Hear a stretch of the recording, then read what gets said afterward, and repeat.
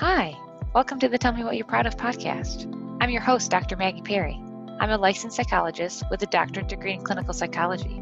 I'm also the founder of the online group therapy platform, Huddle.care. I love helping people overcome anxiety, obsessive compulsive disorder, mood disorders, and stress. Please join us each week as we share real sessions with actual clients that reveal helpful techniques for effectively dealing with anxiety, OCD, mood disorders, and stress. We'll discuss what effective therapy looks like, sounds like, and feels like. We'll follow our guests as they overcome their biggest fears and find that despite their biological vulnerabilities, they can still live a rich, full, and meaningful life. My therapeutic approach is strengths-based and seeks to find and reinforce what clients do well to help them generalize those skills towards areas where they're stuck. My model for psychotherapy can be summed up as this: you tell me what you're proud of, and I'll help you become effective and happy across all areas of your life. Thanks for listening, and let's get the show started. Hi, this is Dr. Maggie Perry with Tell Me What You're Proud Of, and I'm here with Liz in a wrap-up session. Liz and I spoke several months ago about how her OCD was going and her treatment went in general. So Liz, thanks for coming back. Hi, thanks for having me. So can you tell us how you've been in the last several months?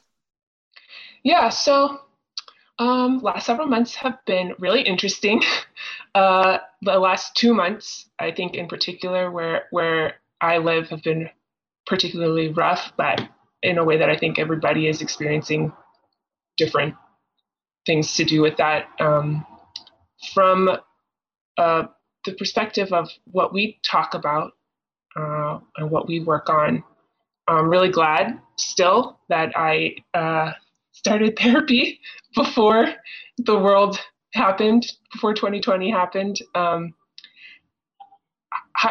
It's interesting because I think back to when I started going to therapy, and I'm looking back at it now, and I'm realizing how much more of a crisis I was in than I think I even knew at the time. And there were some really urgent things that I wasn't able to do, or where my life was impacted. It's funny because I still think, Can you be specific about that? Yeah, there was a lot in my, I was losing my weekends, I think, to OCD. So I talked in the podcast, I think, about laundry as a thing for me. And I would truly lose a whole day to spiraling about this. It was impacting my personal relationships too. I was really encouraged to go and supported to go to therapy by a few different people in my life who knew what was going on. I at the time I thought I'll go to therapy a few times. I was really interested in cognitive behavioral therapy based on the recommendation of friends who work in healthcare. Because I thought, this isn't a long-term thing. I'll learn a few strategies to distract myself from these like anxiety spirals that I knew I was experiencing. And it was just a few sessions in that the therapist I was speaking to then, who eventually referred me to you, who said, kind of started circling around how compulsive my behavior was. And that, in fact, I think the distractions I was looking for probably would have become compulsive behavior if OCD hadn't been kind of identified as the root of the anxiety. So I thought at the time, I know that my life is being impacted. I'm losing days of my weekend to this. It's impacting my relationships. I'll learn some coping techniques, and then I'll be done. That's not really what happened, and I'm glad that's not what happened. So that's where, looking back, I had those urgent things to deal with, and I'm feeling still. I think I talked about this when we talked for the podcast last time, but I'm still feeling really good about kind of like lower anxiety levels. I don't feel like I'm in crisis anymore. For a while, it felt like a little roller coaster. Like I would have a good week and a bad week and a good week and a bad week. And I feel like things have evened out for me. I feel like I've learned how to notice. For me, that was the biggest thing, of learning when to notice that kind of thing was happening. But now, over the last couple of months, actually being able to work from home, being lucky enough to work from home over the last couple of months, probably has played a part in this too, where I do feel like things have evened out, and I feel like the urgent life blocking, anxiety spirals and compulsive behavior that I was experiencing, and still do experience sometimes, have evened out. And I'm starting to notice some other places that OCD is impacting my life, whether that's my job, and some dynamics in my relationships with people around me, that are less obvious, like less obviously OCD, less obviously compulsive, and a little bit more pernicious maybe for that, and harder to spot and harder to notice. And if it's not, I'm not losing a whole weekend day to spiraling about laundry. Like, that's a pretty obvious example of OCD. But when it's something that's really tied up in my feelings of over responsibility, the urgent feeling that I might get based on a conversation with somebody in my life, feelings of uncertainty, all of those are harder to notice. And so yeah. But I'm glad. I think it took a lot of work to get here, to be able to find that there is yet another layer of the OCD, if that makes sense. Yeah, and so I would love to talk more about that layer, but before we go there, some people find it discouraging that therapy can take a while, and particularly CBT, which is often framed up as a 6 to 8 week project, you could say. They can sometimes feel discouraged if it takes longer than that amount of time to get relief. So can you say a little bit about how you've changed your thinking around that? Yeah. So, I definitely I did feel that discouragement, probably about 6 to 8 weeks in, when it kind of clicked, and when OCD started being brought up, and I actually think that did for a while probably feed into the OCD a little bit too. Like, it was coming up when I was having those anxiety spirals on a bad week, like I said before, with the roller coaster. Yeah, can you be a little bit more specific, actually, when you'd have a good week and then a bad week? What do you think was happening looking back on it? Something that was coming up was, I was thinking, like, this is it forever. I'm never going to be better. I'm always going to have these feelings. I'm not going to be able to escape them. I think that there was a real, and if you think about how much of my compulsions in particular, maybe this is everybody with OCD, but I'm not sure. But a lot of my life was spent avoiding those feelings. And I couldn't anymore. Like, the whole point of this is to confront them, to lean into them, to embrace them, to acknowledge how I'm feeling, and for me, also build compassion for myself, that I have them. And at first, I mean, for a long time, probably for 6 months, maybe longer, that compassion was not there, and that's where in a bad week, I think that's what drove the bad week, and that's what drove when it's coming up, like, this is always going to be here. I'm always going to be like this. There's a lot of like self-loathing kind of wrapped into that, and the lack of compassion for myself is where I was seeing that in particular. I know that was really painful for you. Can you talk a little bit more about how you got through it and how you changed your perspective on yourself? Yeah. I think, again, it was fine. That's its own layer of the OCD, and kind of finding that consistently at the root of everything. So, for me, I think it started by noticing the symptoms and the lost day and the compulsive behavior. And it took a lot of work with you to start noticing and realizing that, like, what was driving each of those symptoms, and realizing that it's not just the content areas, that kind of getting towards the root of those feelings. Yeah, and just to give a little bit, to be a little bit more specific, or to give the listener kind of an example, it would be something like, what if I did the laundry wrong? Is that a good example of a, what would the intrusive thought be? The intrusive thought about laundry would be, what if I did it wrong? What if it takes up my whole day? I don't have like laundry in unit, so it can take up a whole day, but it would be, I'm going to let somebody down. I'm not going to have time to do whatever it is I need to do to feel okay about my relationships, work tomorrow.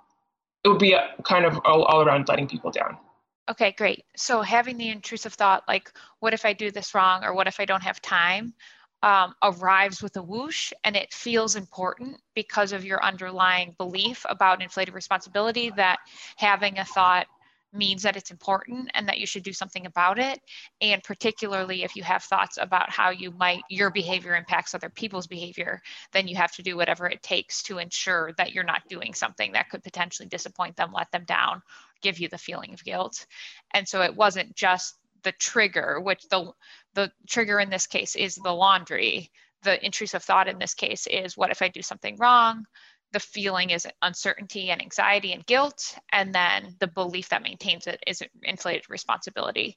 And so basically, as you learn to observe that you had that trigger, that trigger often gave you the urge to check and recheck or do it again, or like overplan the timing of that day, then the more that you overplanned the timing of the day, the more it reinforced the idea that you might disappoint someone, the more intrusive the thoughts became, and the more intense the uncertainty was. Does that map onto your experience? Yep, maps pretty exactly. And then, I could see the people around me who couldn't really understand that cycle and that spiral, and they would offer to help, and it would just, drive me into it further. Okay. And then so in your recovery, again, you learned to observe what the trigger was, observe what your belief was, challenge that belief, and then do the opposite of the compulsive behavior. So instead of over planning your day, what kinds of things did you do to challenge your inflated responsibility? I tried doing laundry different times of the week. If I thought about it, like if I noticed that I had to do laundry, I would think, like, why not just do it right now? And I wouldn't check. I wouldn't go down and check to see if the laundry room was busy, because, maybe it may not be, and that's okay. So yeah, I let go of the schedule and the routine and the having to do it at a certain time. And also, it was such a weird moment for me when I think you said, like, laundry just sucks. Like, nobody likes doing it. It's not good. You're not gonna like feel good about doing laundry ever. And that's when I kind of realized I was chasing like a perfect feeling about doing laundry. And I was so anxious about being anxious, that there was like a whole emotional component wrapped up in it. And that was a moment too where I was like, oh yeah, like, this just sucks, and it could take up a whole day, and that sucks too, and that's okay. So there was a lot of like, and that's okay, that I started saying first about kind of like the situation, and then about how I was feeling and about myself. Great. And so just to summarize the process that most people experiencing anxiety and OCD go through, that can take a variety of, the amount of time that it takes varies person to person. But first, we've got to get a good, if it's avoidance that creates, maintains, and intensifies the anxiety, then we've got to get a good sense of like, what are you triggered by? What kind of thoughts do you have, and what are you doing in response? And as we're mapping that out, then we start to uncover what beliefs maintain it. And there's a handful of beliefs that are common among the anxiety disorders, so they're relatively easy to spot once we're looking in the right spot for them. And then sometimes that takes a while to challenge. So for instance, inflated responsibility, feeling a lot of responsibility for people in a lot of different areas of your life can take a long time to learn to challenge and relate to effectively. As you may notice that even though you were able to challenge that in maybe personal areas of your life, there's still moments at work where you'll feel some inflated responsibility, and there's still opportunity to relate more effectively. But just back to the process, typically we look at the areas of stuckness that take up the most time or cause you the most distress first. And so we can get some early wins there. But then we also have to, we're up against kind of how you're relating to yourself. So Liz, you're making a great point that having a lot of shame about experiencing distress, having anxious thoughts or having anxious sensations or any other feelings that come with your anxiety disorder can often take a while to have compassion towards. And because you're not going to be able to relate effectively first time, every time, then it's as soon as you have enough education to understand the patterns, then you're often going to feel frustrated when you know what's happening, but you maybe still get stuck and don't know what to do differently. And so many people are prone to shame and guilt at that time. And a big part of therapy is having compassion and self-forgiveness for your own learning process. And that can take a varied amount of time for different people. Also, if you have a component of depression that's comorbid with your anxiety disorder, we also have to manage the depression that shows up in the presence of doing exposure work, which can take some more time. And then finally, looking at the more subtle and pernicious, as you said, which I really like, parts of OCD maybe don't cause you clinically significant distress, so they might not be the reasons that you'd come into therapy in the first place. But once you're in therapy, from my perspective, it's really a gift to yourself to continue to work on those more subtle parts of your life, because once you start seeing the patterns and you apply them in every area of your life, you just get more and more freedom to live according to your values and to get less stuck in your mind and in your behavior less often. Do you have thoughts about that, Liz? Yeah, I that really resonates with me. I feel like the stuff that I'm working on now, I really like framing it as a gift. And I think that's recently how you framed it up to me too. I was feeling a little down about some of the stuff I've been working through recently, like in my relationships and in work. And you framed it up really nicely for me. I think you said something like, it sounds like your anxiety levels are really low right now. Like the day-to-day stuff that we've been talking about, like the more urgent stuff is I'm doing really well with, and it has opened up the opportunity to look at other areas in my life that I didn't even really realize were being impacted. And that was a great feeling for me too, because it framed it in a way where I felt proud of the work that I've been doing, I guess, to the point of the podcast. I felt proud of myself, and I felt it, I think thinking about it as a gift and an opportunity is a great way to think about it. Okay, so in keeping that going, do you want to be more specific about how you see inflated responsibility showing up at work?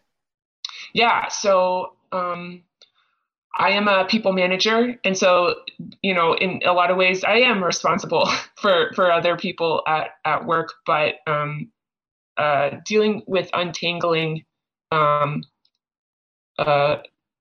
those feelings has been harder because it's less urgent, and there's like a kernel or quite a big kernel of truth to those feelings. I don't feel like they're irrational feelings always, but they can go too far.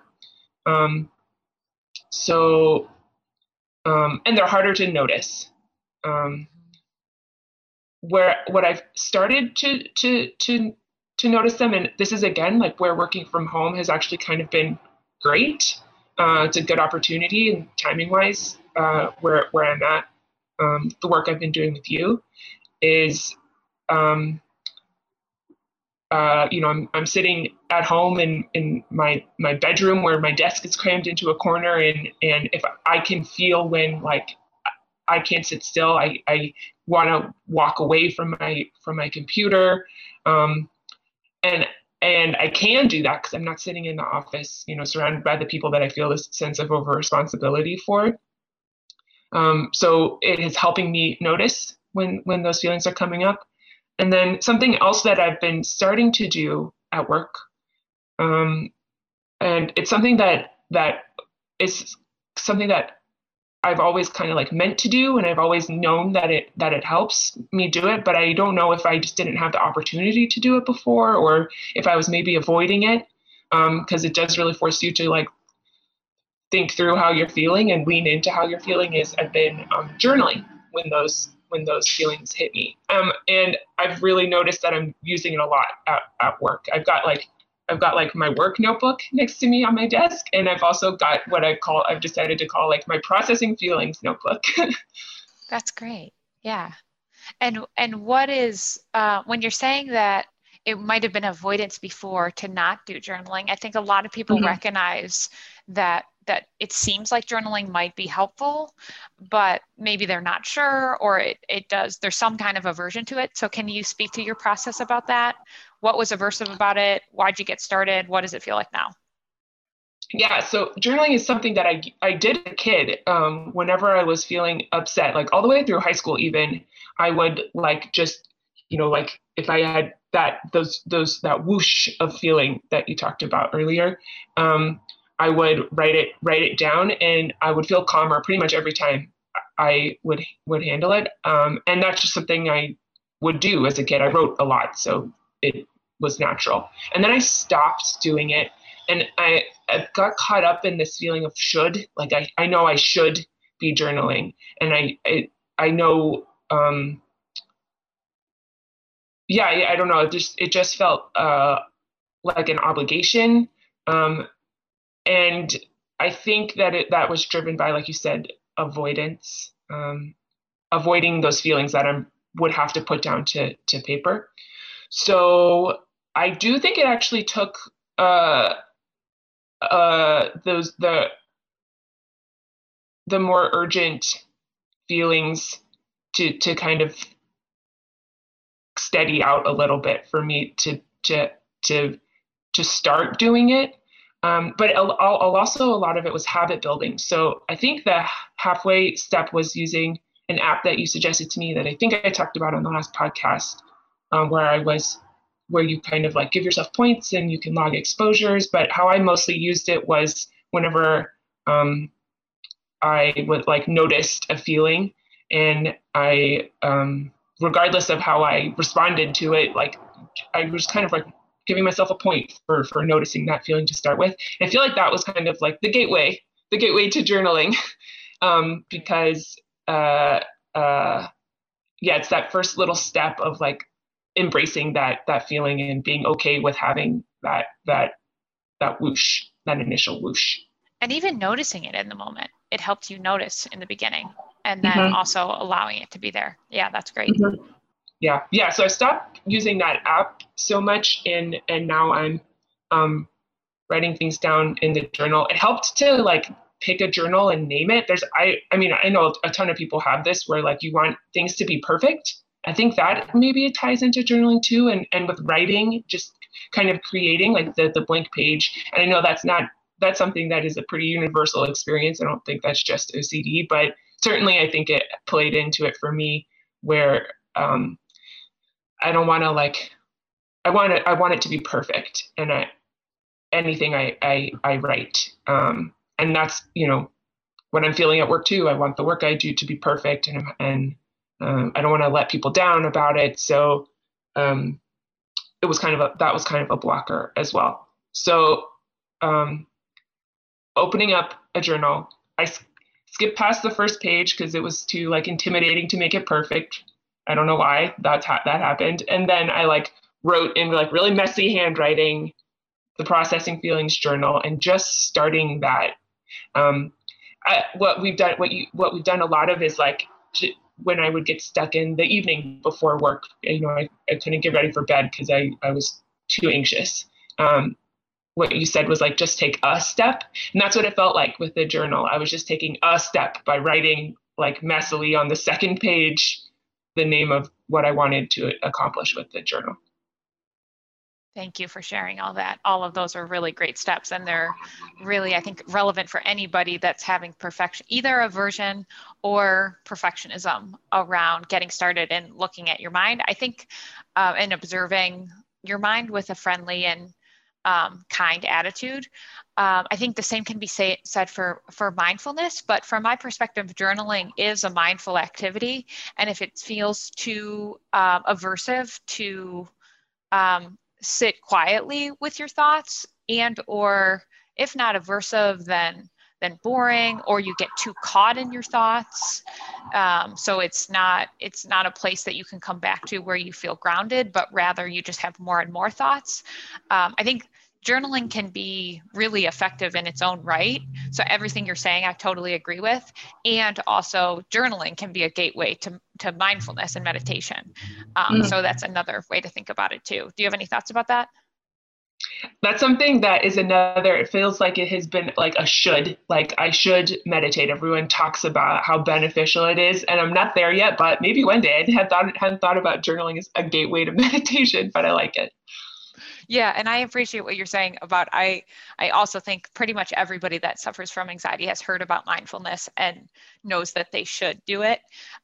So what we mean by that is any amount of observing yourself and practicing a friendly and compassionate attitude is going to help you notice your triggers, notice your thoughts, notice what you're doing in response, and have more options for what to do differently. So really anything you can do to take that stance is totally good enough, and you should meet yourself exactly where you are.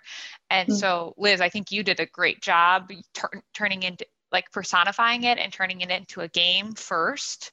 And that helped you just again, like notice the moment it was happening. And I think also the therapy process, as you're describing, one of the main roles of therapy is when it's hard to observe your own experience on your own, then the therapist can help you identify moments in your life where you're getting stuck and what's happening when you're getting stuck. And like, you don't have to be doing that alone. You could do that in an individual session or in a group session. It's a time, again, when it feels too, either you don't know what to do or you feel too critical to observe what's happening in a way that you can then develop new ways of responding, then bring that experience to therapy, and then the therapy process can help you in that way. And then again, like apps and journaling and mindfulness can also serve all the same purposes. Any other thoughts about that?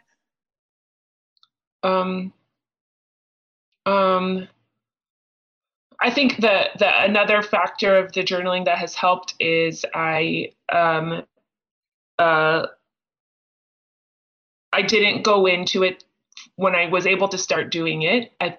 Maybe I was able to start doing it partially because I wasn't expecting to feel, my expectations were different when I was journaling. I wasn't using it to avoid, and I wasn't expecting to feel better at the end of it. My goal was just to write a page down and see where I was at the end of it. And by the time I had written a page in this small journal, it's not a huge page.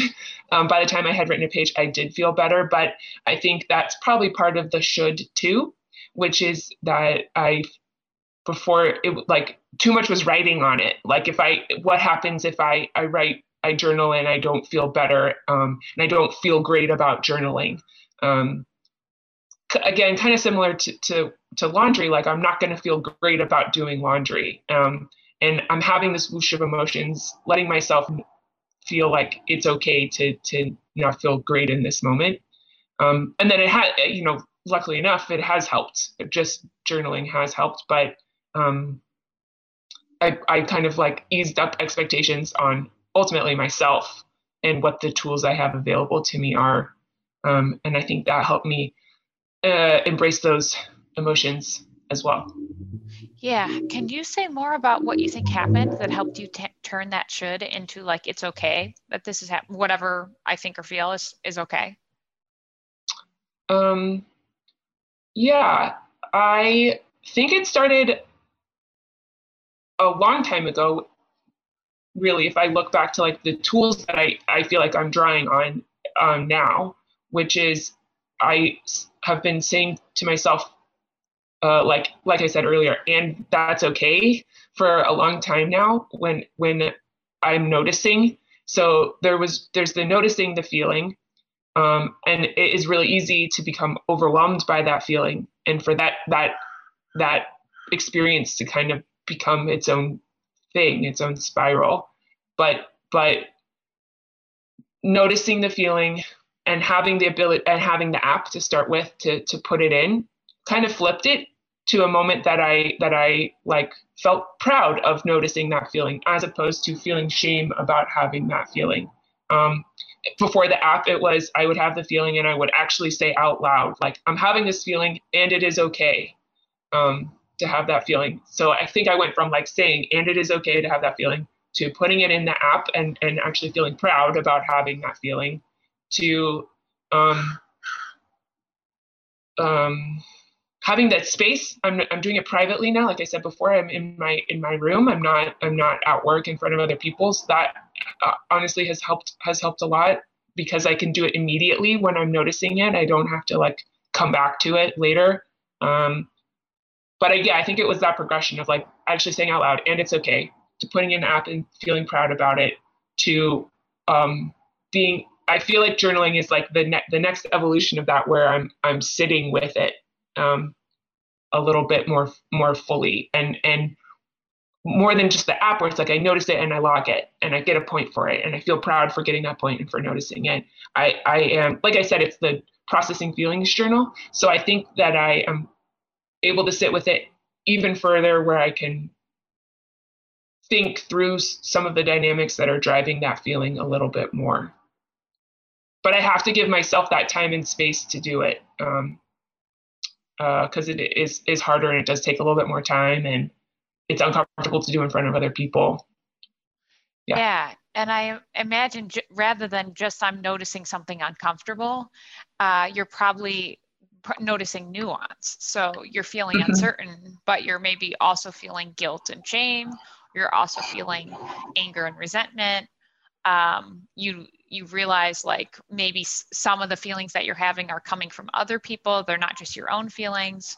So all of that is a really big opportunity when you're writing things out, particularly on a regular basis. You can see patterns over time, and it more quickly can be like, oh, whenever I'm in this meeting, I always feel this kind of way.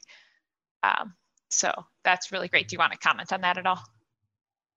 Yeah, I go pretty quickly from, it's not, if I'm writing a whole page, there's not really like a ton to say beyond like, I'm feeling bad about, and this is what triggered it. So it does give myself the opportunity to, with the journaling, to like go a couple of steps further to think about like why I'm feeling like that. Yeah, to your point, patterns, when I frequently feel like this. There's a lot of writing like, and it's okay that I'm feeling like this, to myself in the journal. And noticing those patterns has been really helpful. Okay, great. Well, all of this is really helpful, I think, to our listeners. So thank you so much for sharing everything. Was there anything else that's happened over the last several months or that you wanted to share? I don't think so. Okay, that's great. Well, thanks again for being here. And we wish you all the best. Thank you. You too. Thanks for having me on. You're welcome.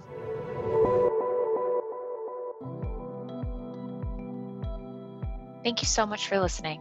If you felt any benefit from the show, please let us know and share it with anyone you think would also find benefit.